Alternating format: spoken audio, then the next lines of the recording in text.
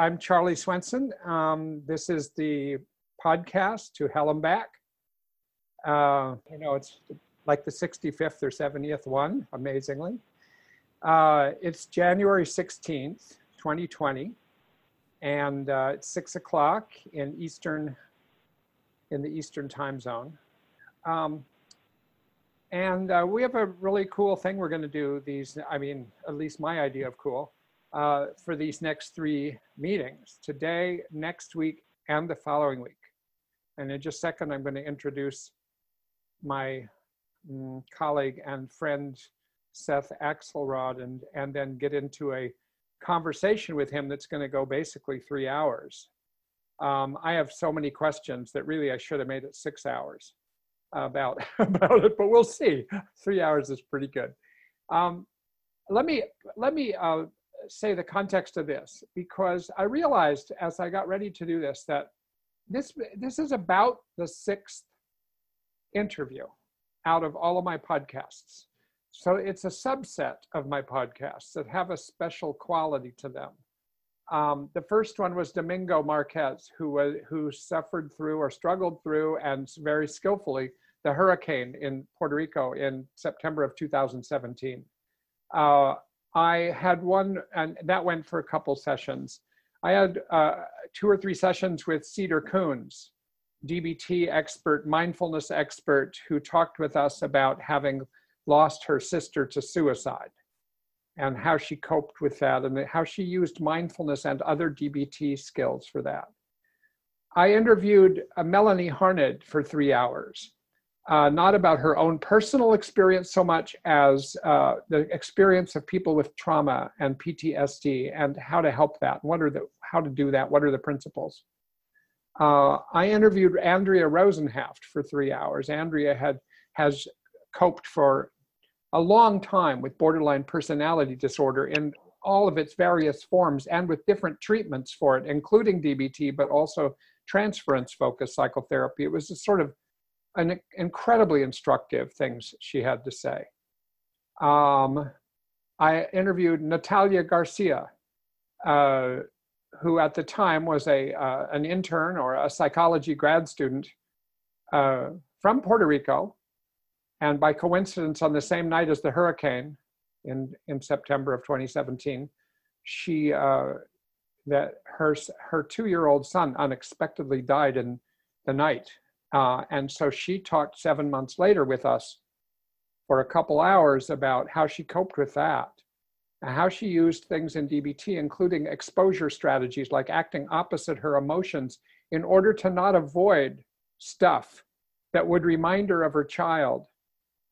Incredibly helpful, inspiring. So these things sit inside me, having gone through them, and I think some of you who listen as instructive things. So basically, what am I up to with all of these? I'm up to a deep interest within myself that then takes over on these things of how do people get through adversity, hurricanes, deaths, diagnoses, all these things. How do people get knocked down and then stand up again? How do they go on when other people might stop? And within that set of questions that I've always had from the time I was a boy, I think, is the question more in my adult life of what is DBT as a vocabulary, as a dictionary essentially of tools for coping with distress and emotional dysregulation. What does it bring to bear, even if you're not in treatment, but just in your own life when you run into adversity that's knocking you down? So that's really what these are about. And that brings me around towards the one that we're going to do now, because Seth Axelrod, first of all, is an esteemed colleague and a kind of a new friend for me. I've known him for a long time from a distance. But this has created an opportunity for me to begin to talk with Seth and just feel like there's a lot of things in common, a lot of sense of immediate connection. But Seth is the director of DBT Cert. He's a clinical psychologist, a PhD, an associate professor at Yale University. Is it School of Medicine? Is it within the medical school that you're a professor, associate professor? Yes. Yeah. And he runs DBT services there, different programs. He has run conferences for a long time there every year with Perry Hoffman and NEA-BPD about borderline personality disorder that bring together experts and professionals and researchers with family members and with clients who struggle through these things in an extraordinary kind of thing. I was at one of them. I wish I had been at more. I said some things at one of them and watched the rest of it. So he's done that. He's been for many years a trainer and consultant through behavioral tech in DBT training in lots of places. So Seth has all of that to his name, and all of that would be enough to bring him to this interview and this conversation. However, he also, for 6 years, has contended with a cancer diagnosis and the manifestations of cancer and the consequences of cancer and the treatments of cancer and the complications of that in his life, his personal life, his family life, his professional life. And he's still going. And you know, as cancers go, as he'll probably tell us a little more about this, he has a bad cancer. He has a cancer that he wouldn't have necessarily thought he'd be alive at this point. And he's still dealing with it. I'll let him decide within his own personal limits how much he wants to say about that. But it's still going on. He's still, right up to this week, he's still dealing with it. He's still making decisions about it.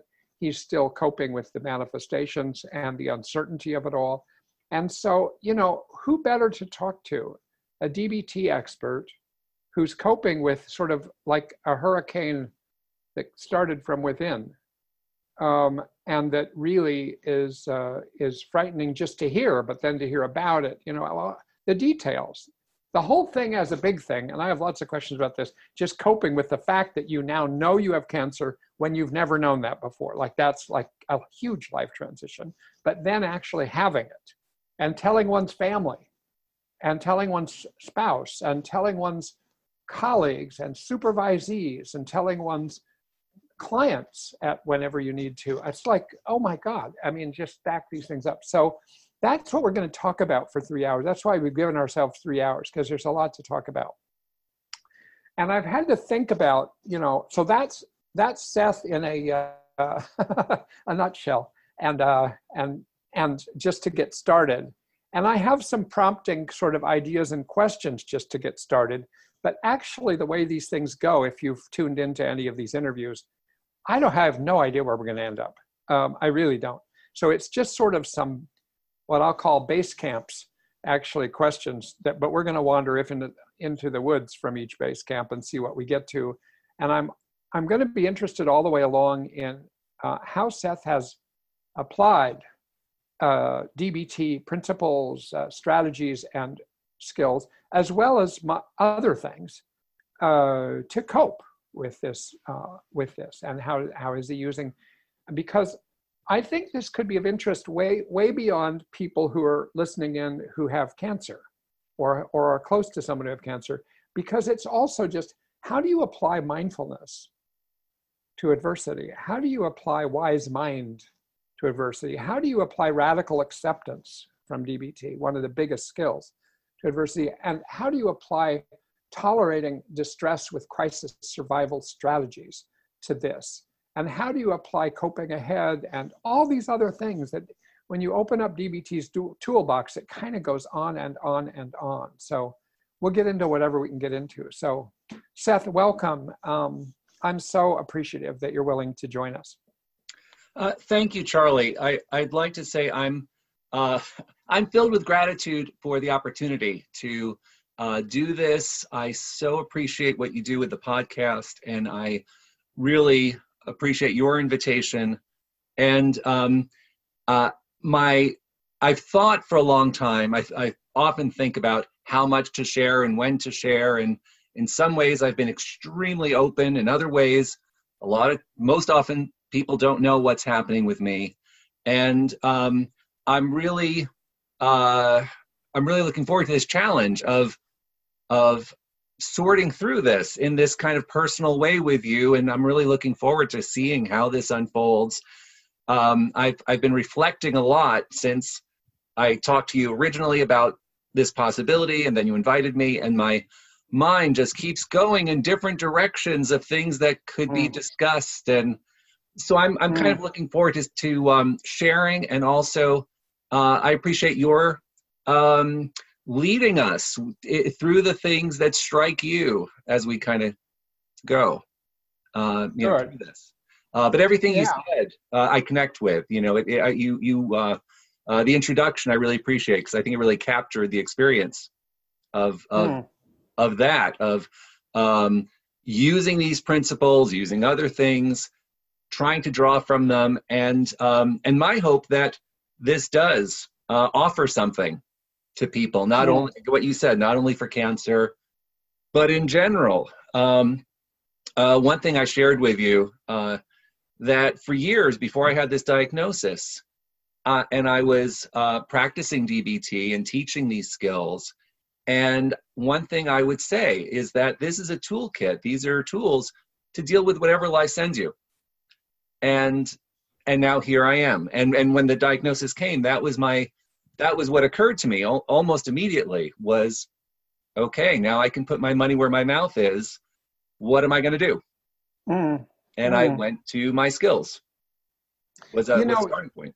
You're already, the first thing I was going to ask is what prompted you to actually be willing to come on. It's different to talk to somebody you know about what's going on with you than to get on a podcast. As I've learned, I'm talking and I have no idea who's listening now, who's going to listen next week, who's going to listen next year. It's a weird multi-tiered audience that you can't see. Yeah. So it's a challenge to then say personal things. So actually, there's many ways to do it, but the fact that you and I can talk to each other is one of the answers to that. Yeah, yeah. It's a little terrifying, you know, this idea of kind of sharing in this way. And on the other hand, when you have something like cancer, it's kind of this bombshell that people get hit with. You know, when you meet someone doesn't know, and it's like, oh, you have cancer. It's kind of this huge wall that suddenly breaks down and people are shocked by. So in some sense, one thing that occurs to me is that I will run into people are going to meet me already knowing. And in a sense, that's really helpful, because then I don't have to worry about that shock factor, because it is something, and I know we'll talk about this, that I have brought up with my clients or patients. I'm in a hospital setting, so patients generally, that I don't always raise it, but sometimes I will. And how, in a way, how nice that it's already out there, you know. And I'm also aware, something I mentioned is I do a lot of training in my setting, and I'm aware that some of those individuals I expect will hear of this. And again, how helpful for them to know, for them to hear about it, because how else do you kind of say, oh, come, you know, hi, good to meet you, I have cancer. You know, it's kind of a good. It's good to meet you, I have cancer, and then have the other person say, could you spend 3 hours telling me about all the details? I mean, no, people are curious and people are avoidant, I think, probably. Yeah. I mean, I haven't had cancer, but you know, you and I talked briefly about, like, when Natalia Garcia talked about having lost her child and what a shock that was and how painful that was, and how her closest friends, who were also mothers of 2-year-olds, how she noticed that they didn't know what to say to her. And so she felt like she needed to break the ice sometimes. And she ended up, as you know, because we read it on the podcast, an amazing, inspiring letter to her mommy friends, as she called it, to tell them how to behave, you know, how to approach her, and said, please approach me, please. Yeah. When I come to your house, don't hide the photographs of your children that are on your refrigerator. I mean, don't do that. I mean, I've got to cope with things as they are. So I'm sure we'll get into that kind of stuff too. But I want to ask you one other thing, just while we're on this. Like I said, I had no idea where this would go, but now we're already somewhere. I thought it was really interesting that in the same conversation I had with you last weekend about just the whole thing, is that in the same conversation, at one point you were saying, I have a really bad diagnosis. And you also said, I have a sympathetic diagnosis compared to what some other people have. And I wonder if you could say that, because I think that was pretty interesting, especially when you consider that I've also interviewed Andrea Rosenhaft with the diagnosis of borderline personality disorder. Yeah. And, cancer is one of those things that when people find out, in the work setting, it gets complicated. It's a more complicated thing. In a more social setting, in a more typical setting, people hear of this diagnosis and you get showered with people wanting to rush in, wanting to help in different ways, wanting to, whether it's offering rides or, when the original surgeries were happening, bringing meals and those kinds of things. There's all kinds of groups around the country. Family members will, a family will lose someone to cancer and they'll start a foundation and then they'll create a weekend retreat and they'll create an organization for yacht captains to take people who are cancer survivors and families out on yachts to have a wonderful day. Right. And no one's doing this for borderline personality disorder. That's a really good point. Or any mental illness. Make-A-Wish Foundation. Make-A-Wish Foundation. Relay for Life. All of these things are incredibly sympathetic responses to a life-threatening illness. Exactly. So in that sense, it's in my family, we have various kind of running jokes, and one is the playing the cancer card. I have a son who's applying for college and there's the question, does he play it? Does he not play it? And he had one interview and he did tip the card in a context where he thought it seemed to fit, but but playing it is something that brings stuff, Right. and right. I mean, right. But you don't know what it's going to bring. I mean, right. When you consider that it took, from the time she started thinking about it, took Marsha Linehan 25 or 30 years to decide to share her diagnosis and her story. If she had cancer that had done her in when she was 18 years old, she would not have needed to wait for any reason, really, except just sort of avoidance of the pain of talking about it with people or having people go through that. But it's very different, isn't it? I mean, it's completely different. And the place where I brought it up when we were speaking was this experience that I've had in different points, particularly earlier on in the diagnosis. It still comes up now, but not quite as strongly or as frequently, of feeling invisible. When I had the diagnosis, I could be out in public, or I was working, or I could go somewhere and nobody knows, and even now, even though I've been through a lot of surgery, I'm reconstructed, dressed and walking around, no one can tell there's anything going on. And in that sense, it's this invisible thing. I'm carrying this thing and nobody knows, and it can feel very isolating. And I've had the experience at different points where being able to put it out there has been this this tremendous relief that, oh, now people know, now people can see me because this is something that I'm going through. And thinking again about mental illness and thinking again about borderline personality disorder, and that these individuals are so often completely invisible, that if they can kind of pass as not having a problem in the community, or they do, we don't know who's dealing with what, but if they feel invisible, oh, no one knows I'm being tormented. And then what? If people find out, then people are going to run away, because of stigma, because of fear, because of all these things. Right. And so they don't have the option of, typically. Now our conferences, which you mentioned, those are like one of the few examples where, oh, look, here we're deliberately making this an okay thing to talk about and to come in with and be together. But that's such an exceptional fraction of the world, you know? Yeah, I And know. so part of me doing this podcast, I'm not at this point in my life or at this moment motivated by this need to be seen. And yet I see that as a benefit of doing this podcast is I can't imagine how I could be more exposed, you know, unless I go on from here and I continue to do other talking things, which perhaps I'll do. I don't know. Yeah. Yeah. Well, or if you went on to a real interviewer like Rachel Maddow or Anderson Cooper, and Well, when they call, I'll think about it. That's right. Or Oprah when she calls you after Yes. doing the Lady Gaga interview. Yes. Right, Yes. that she just did. Yeah. Let me ask you something else. In a way, this is like winding back chronologically, just because, you know, I'm getting to know you, and some people listening to this might actually know you better than me, but I would guess in the long run, most people won't. Could you say a little about where you came from? You know, like what you, like Yes. if you were at college, like your son, and somebody comes up to you and says, "Hey, where'd you come from? What do you do? What has your life been made up of, up to and continuing from, but especially before the cancer diagnosis came into your life?" Sure. So going all the way back, I'm from New York.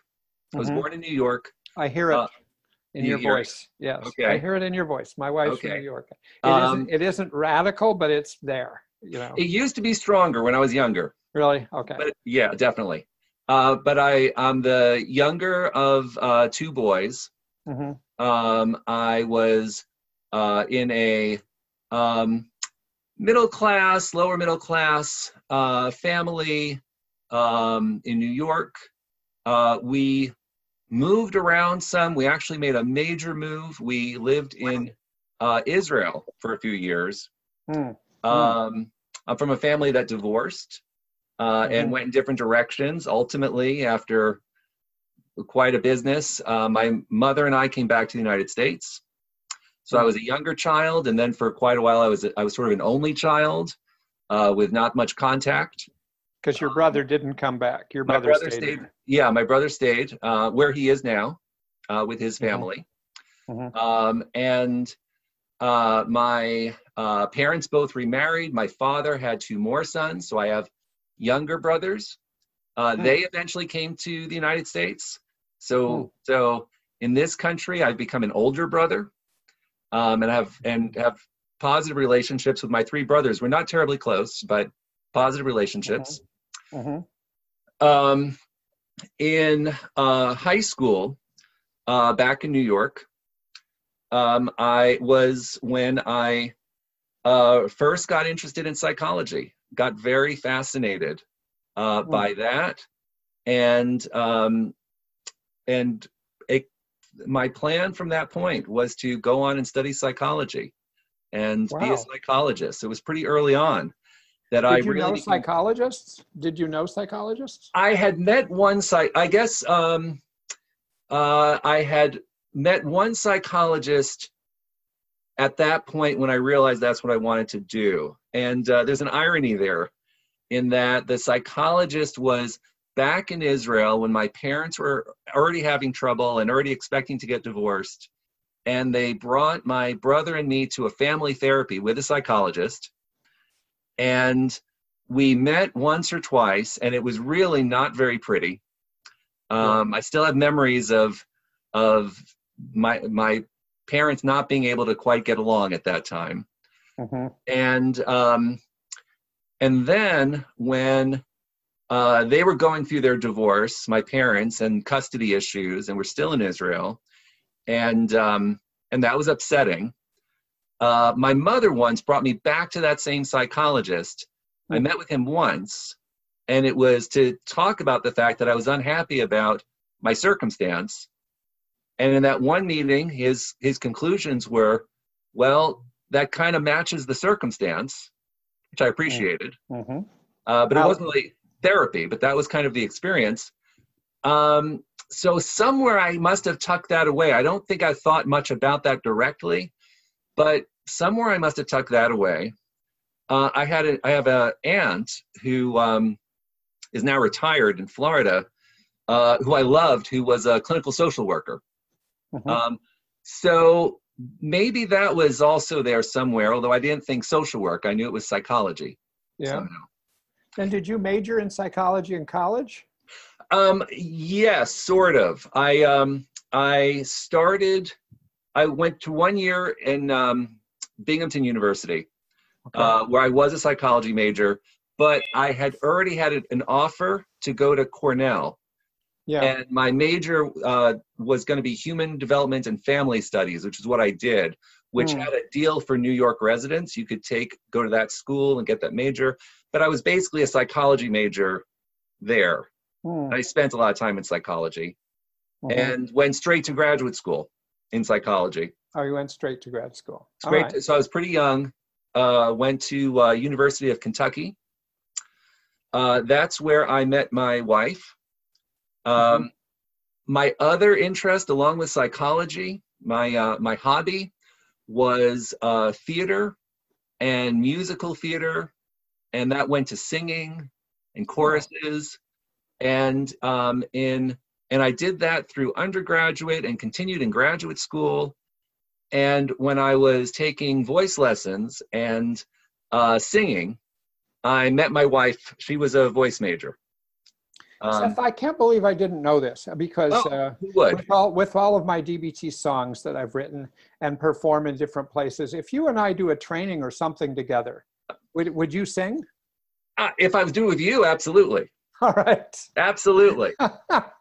I got Kelly Kerner to sing at a training where she didn't know it was coming, and then she agreed to sing because before she was a psychologist, I don't know if you wouldn't, it's a little known fact about Kelly Kerner, is she would go around making money by singing at weddings. I had no idea. Yeah, yeah, she has a great voice. I had no idea. I had no idea. Yeah. Wow. And, No, and but if we do a training, you're on. all right. All right. Good. Well, we'll have to do a couple new songs too, because that's expected of all performers. I mean, you need new songs, right? So we'll do that. Good. When you So were anyway, so my wife and I came to Connecticut. I came for internship, kept doing, she and I kept performing in shows and whatnot as I was an intern and a postdoc. She and I sang with Connecticut Opera and the opera chorus. So music is a big part of my family. Oh, wow. And in there, we have 2 children. They are, our daughter is 19. Our son just turned 17. Our daughter's a sophomore. And that's, oh, and another piece is that when we came back to Connecticut, we got very active in the local Jewish community, where we got very active in our synagogue. We raised our children there. We are not really spiritual people in a theological sense, but we have a love for tradition and ritual and community, and we found community there.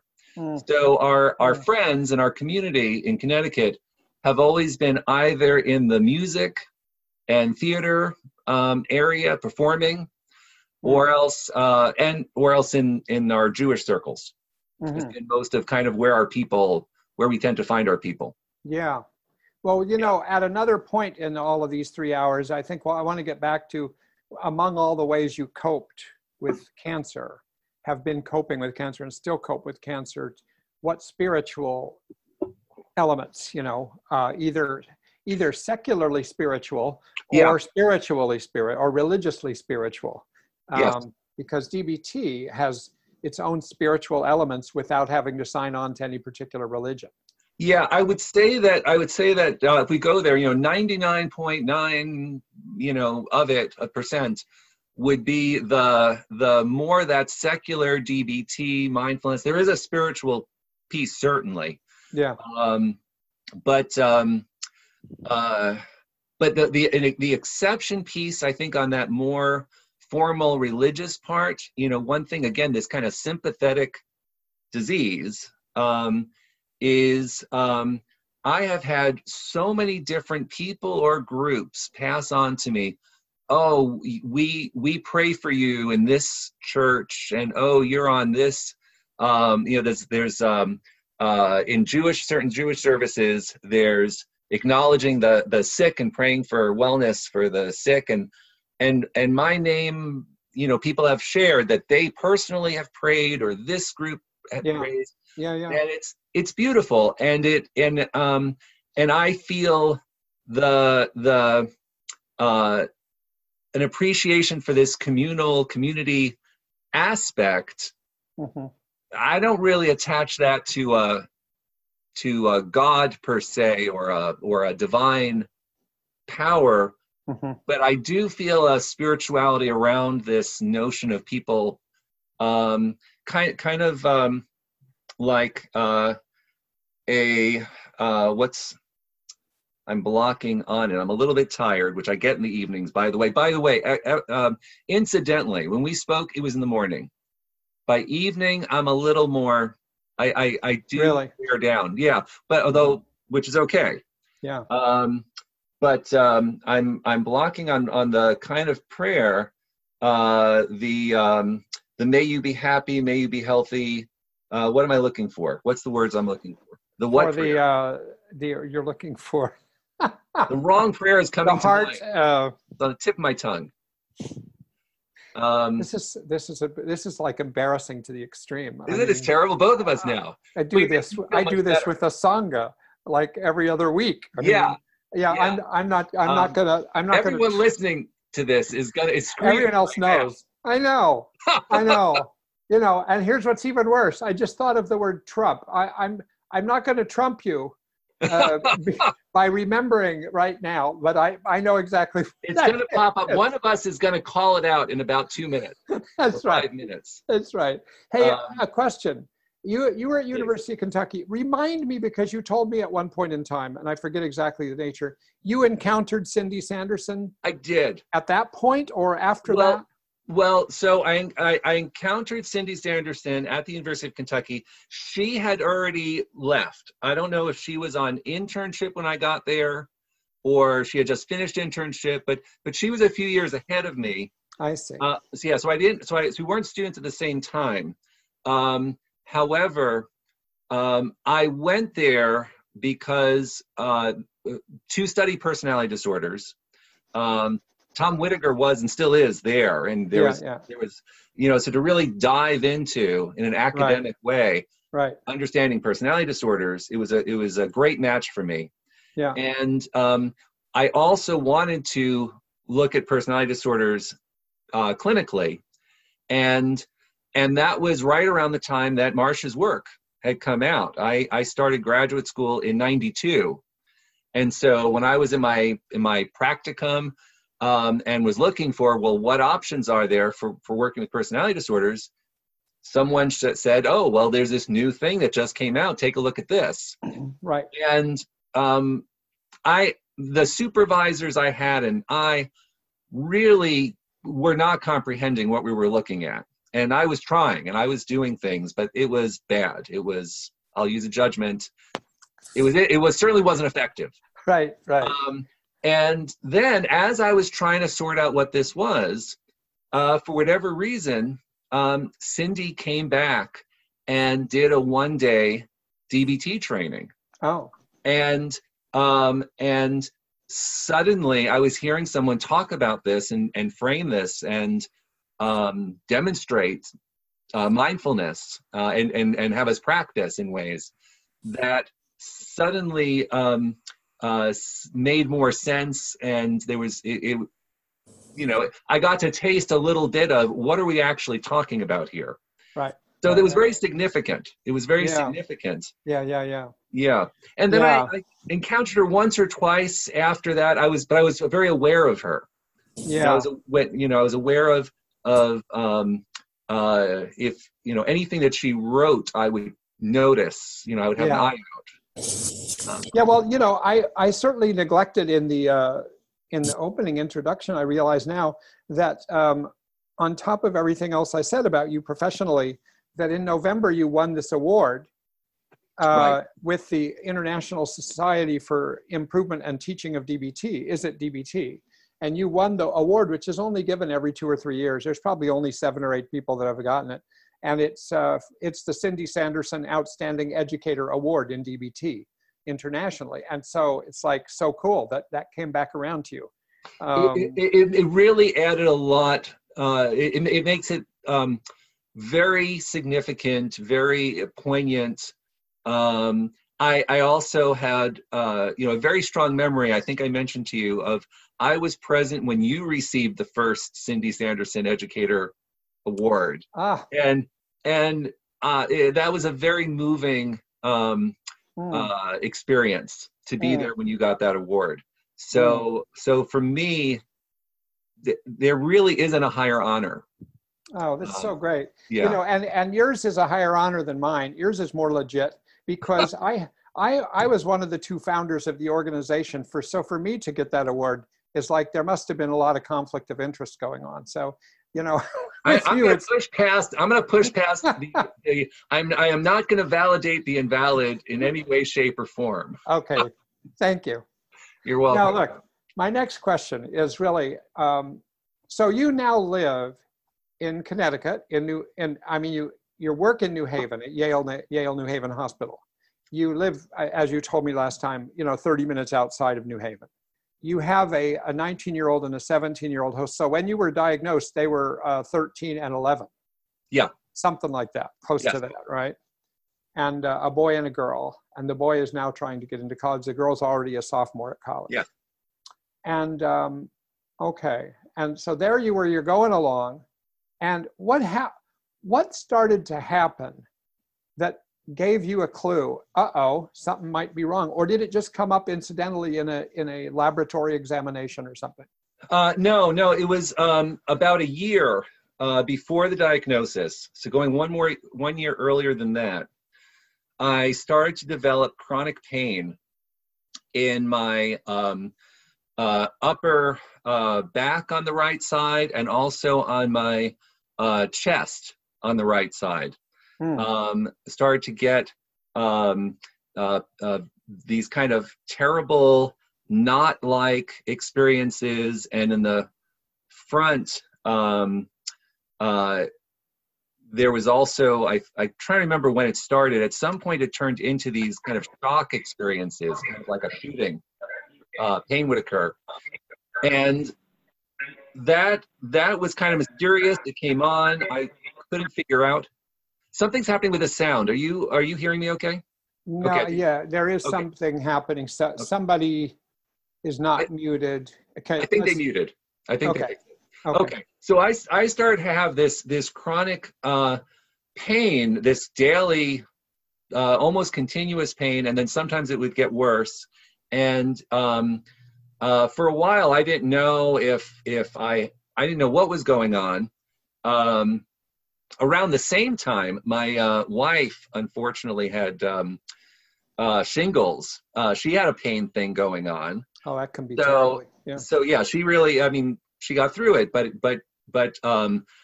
she was less able to take care of the kid, the cooking or things that she would do more normally. Mm-hmm. She was kind of laid out. So I was having this pain. I'm kind of ignoring it. It's getting worse. She starts getting better. She starts recovering. I start seeing doctors. I start making appointments after probably about 3 months of kind of going through this. And it was very mysterious, but they noticed that one of my ribs was a little bit dislocated. It was kind of not quite in place. Were you thinking cancer at that point? No, not at all. Not at all. No, they noticed this rib was dislocated. They say it's unusual, but it can happen. They put me in physical therapy. Saw a physical therapist for quite a while, who would try different things, and it would seem like, well, maybe that's a little better, but then it wasn't. I started seeing different doctors, trying, saw chiropractor at one point, trying different things. And and then I saw a physiatrist, like a sports medicine kind of doctor, different people kind of trying this. Meanwhile, the pain did start turning into this shooting pain that would sometimes occur Oh, that really became debilitating in that if I was driving, it seemed that the way I was sitting would push on something in some way. And I could get these like shocks that got severe to the point that I would have to pull over if it started, if it was like really shooting. It was intermittent. But I got to points where I couldn't focus on the road because of wow. what I was being hit with. Wow. And then there was a point where coming home from work, I ended up pulling over and I wasn't sure if I could get home. Wow. I had started consulting and or training with behavioral tech. I actually did my first intensive. It wasn't an issue. I was having the pain, but it wasn't a really big issue during the part 1. Mm. But the part 2 was when things were really getting out of control. Mm. And Mm. I did that with Tony DeBose. DuBose, yeah. And so you know, we went back and forth, but I wasn't sleeping really at that point. And then the physiatrist finally said, okay, let's get an MRI. Let's see what's happening. You know, let's see if there's something going on here. So from the beginning of symptoms until you got an MRI, how long was that? That was almost a year. Wow. That was about a year. Yeah. So you still didn't have a diagnosis? No, well, it was a dislocated rib. Okay. Right. Yeah. Right. Yeah. Wow. And it was really, really unclear. And then when we got it imaged, then it was suddenly obvious that there was something else going on, that underneath the rib was a tumor, and the tumor was on the spine, kind of toward the inside in the upper and the thoracic spine. And it was right kind of behind that rib. So the rib's sticking out a little bit in the back. You can't see anything of the tumor because it's on the underside. Right. Right. So the tumor was, it was kind of an odd shape, but it was kind of 3 centimeters by, at the longest, I think about 6 or 7 centimeters, kind of going along the rib, but mostly on the vertebra. And at that point, my wife and I were kind of terrified.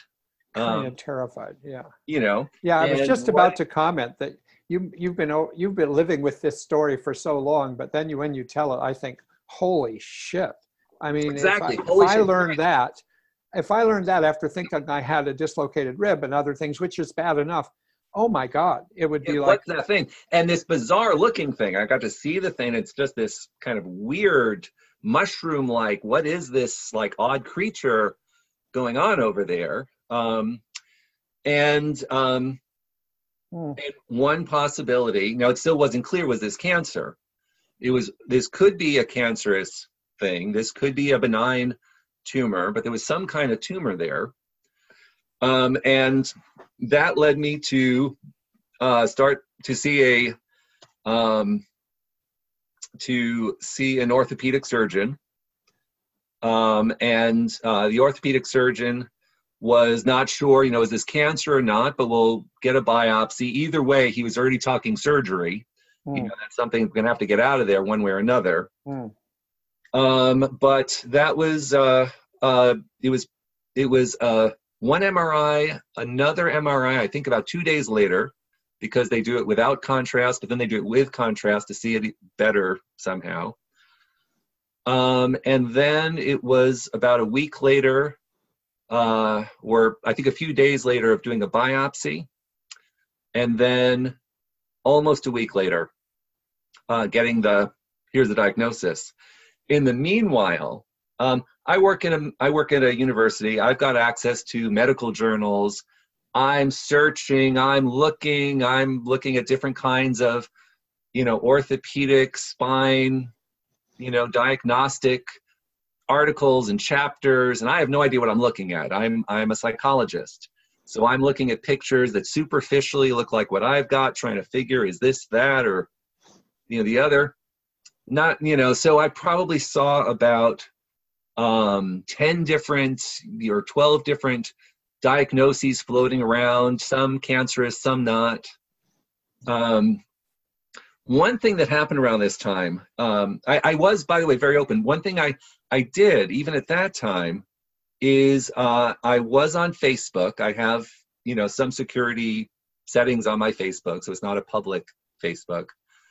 But we were kind of freaking out, and I just went ahead and put this on the Facebook. Hey, here's it. I called my parents, hey, this thing's going on. But for most of kind of putting the word out, kind of letting anyone know, I put it there. Somehow it seemed very clear to me that letting our kind of community, letting friends know we're going through something was a good idea. It was really an unusual thing for me to do. I haven't been somewhere, the Facebook was a place to mostly post about the kids so the grandparents can see them, and, Right. not a big poster. I would look and see, but Right. wouldn't post much. Right. But I did post this. Yeah. Have this thing, gonna have a biopsy, gonna figure out what it is. I would just kind of put all that in there. But that's interesting about you, Seth, that you went in that direction. It's not like you're usually a public person about your personal life. It doesn't sound like, but something in you reached for community.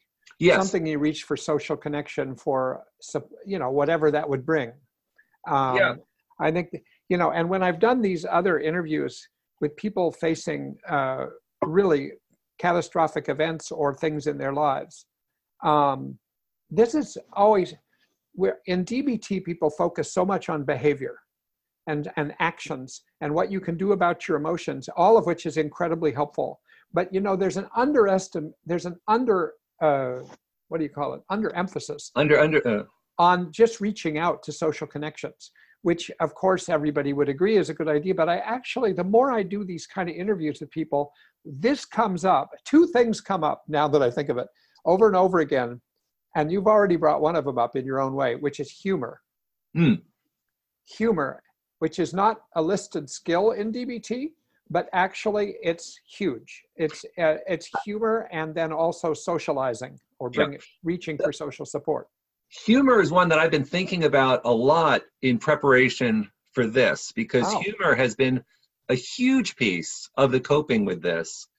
And, and in DBT, there's some things you can find in DBT, but they are understated or they are kind of minimized. Humor is, as best I can figure, shows up in the distract. The wise mind accepts distracting with emotions, or maybe. You're kind of maybe. Yeah. You try to get something going where that's funny rather than tragic or rather than sad. I get, because I definitely, there's a lot of, for my own coping, my family's coping, when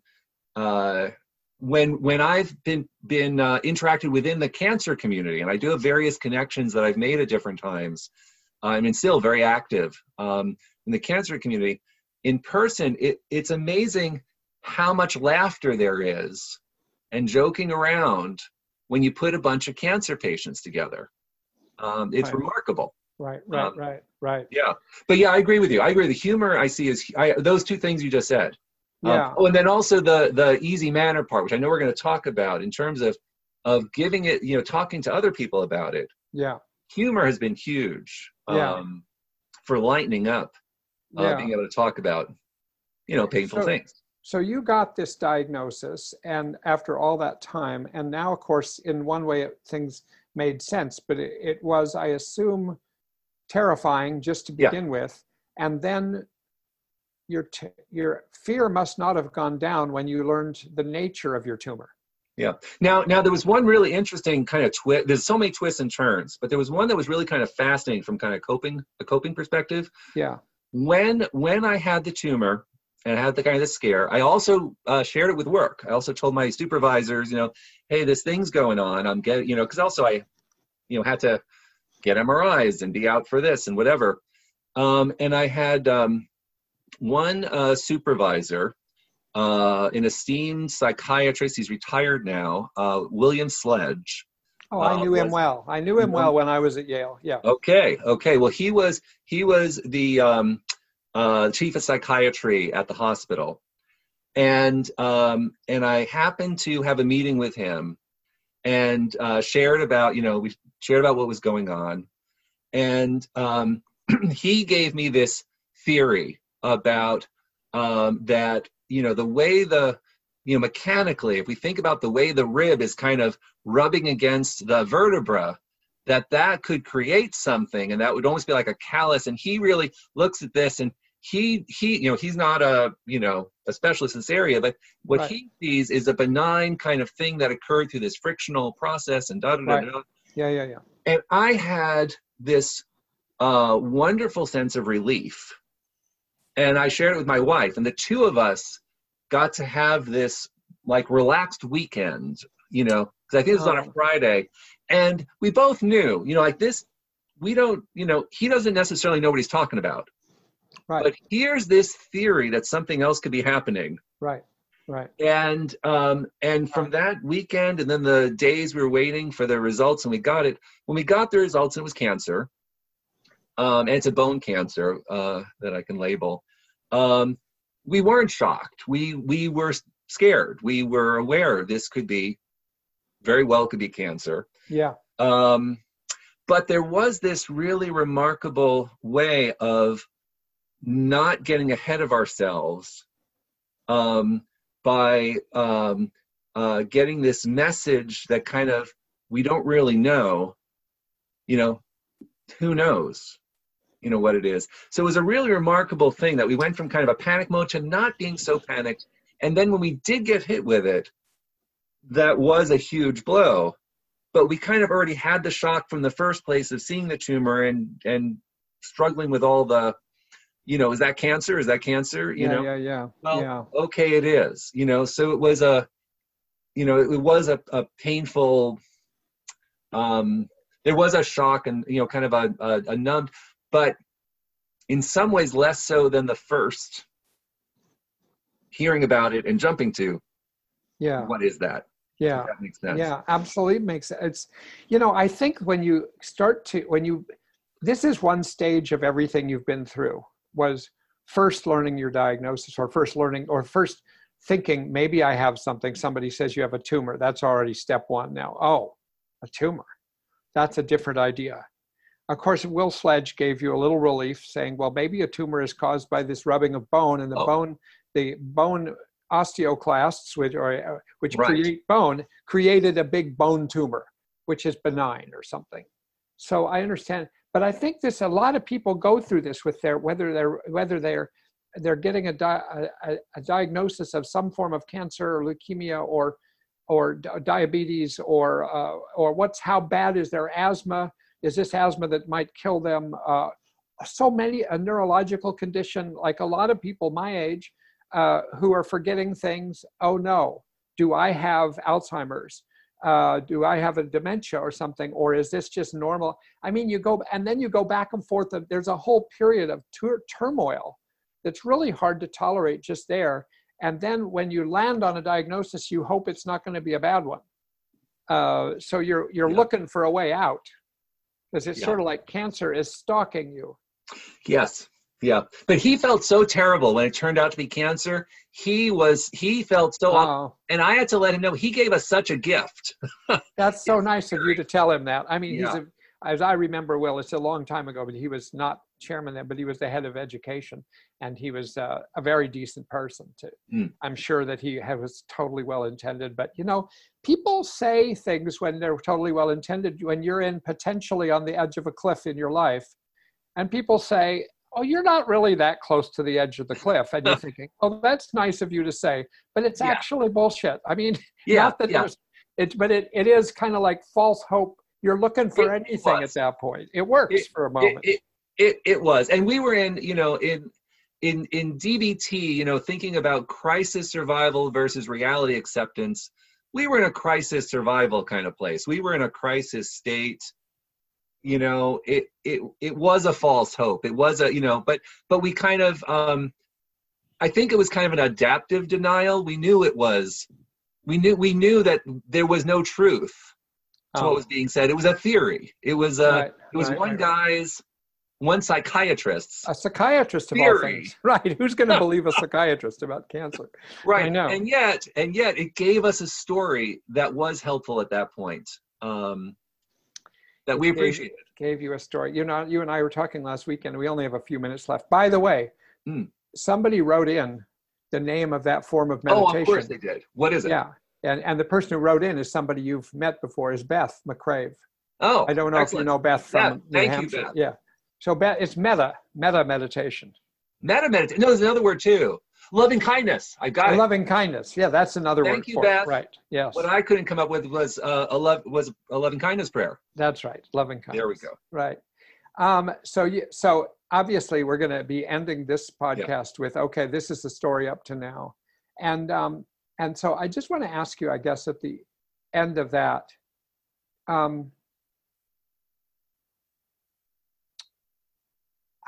using this technical term that isn't that helpful, but I'm groping for a term. What kind of dysregulation did this add to what you were going through? I mean, did it add hope because, oh, maybe this is a cancer, somebody can now do something they're going to do, or was it just purely like, oh my God?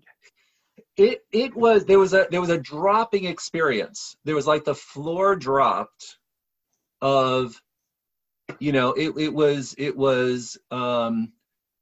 really kind of the nightmare has happened, you know, because it was this stretch. You know, we went from this mystery problem, it's been going on for a year, to, oh, who cares about pain? This might be cancer. And by the way, that's been a back and forth over the years between, I'm in chronic pain, but is pain important? Cancer is actually more important than pain. Oh yeah, wow. So there was that transition. That's right. Then there was the terror of it. And then it was the floor dropping out. And at the same time, in getting the diagnosis, there was the opportunity to notice the possibility of acceptance. Because before there, it was the only thing to accept was the uncertainty. And I still, there's a lot of, in my world, there's a lot of accepting uncertainty. There's lots of uncertainties to accept. But at that point, there was this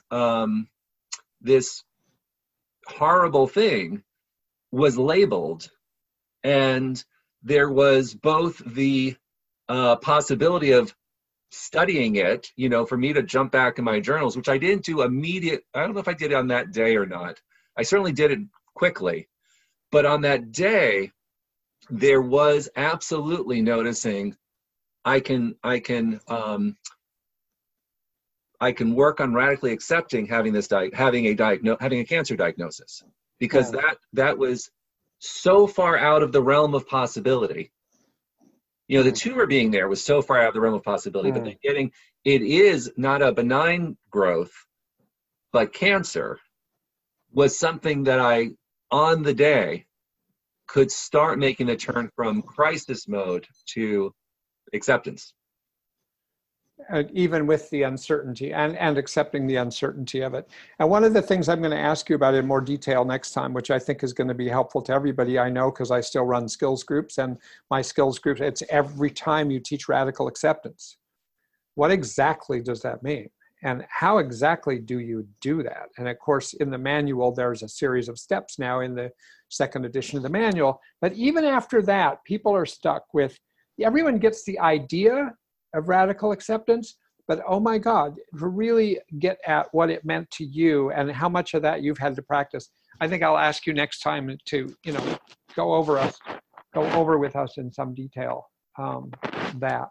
So much as I hate to defer this another 167 hours, we now have to stop for that many hours before we resume this conversation. And I want to encourage people who listen or watch to write in any emails you want, to give feedback, and to throw in questions. If you do this within the next week or so, or two, throw in questions that you wish I would bring up. And also you can certainly email me at my website where you get some of this, or at c.robert.swenson@gmail.com. Seth, are you open to anybody directly emailing you about any questions? Sure. My email's easy. Seth period Axelrod at Yale period edu. Okay, thanks for being willing to do that. Yeah, so feel free to write anything. And even if this is after all of these podcasts are done, getting the feedback is really helpful. So we've sort of laid the framework by getting to the point where you are have been diagnosed and now you're beginning to cope with that. And we'll come back and pick up somewhere there along with anything else that comes up in either of our minds in the next week, okay? And thanks, Seth. Bye.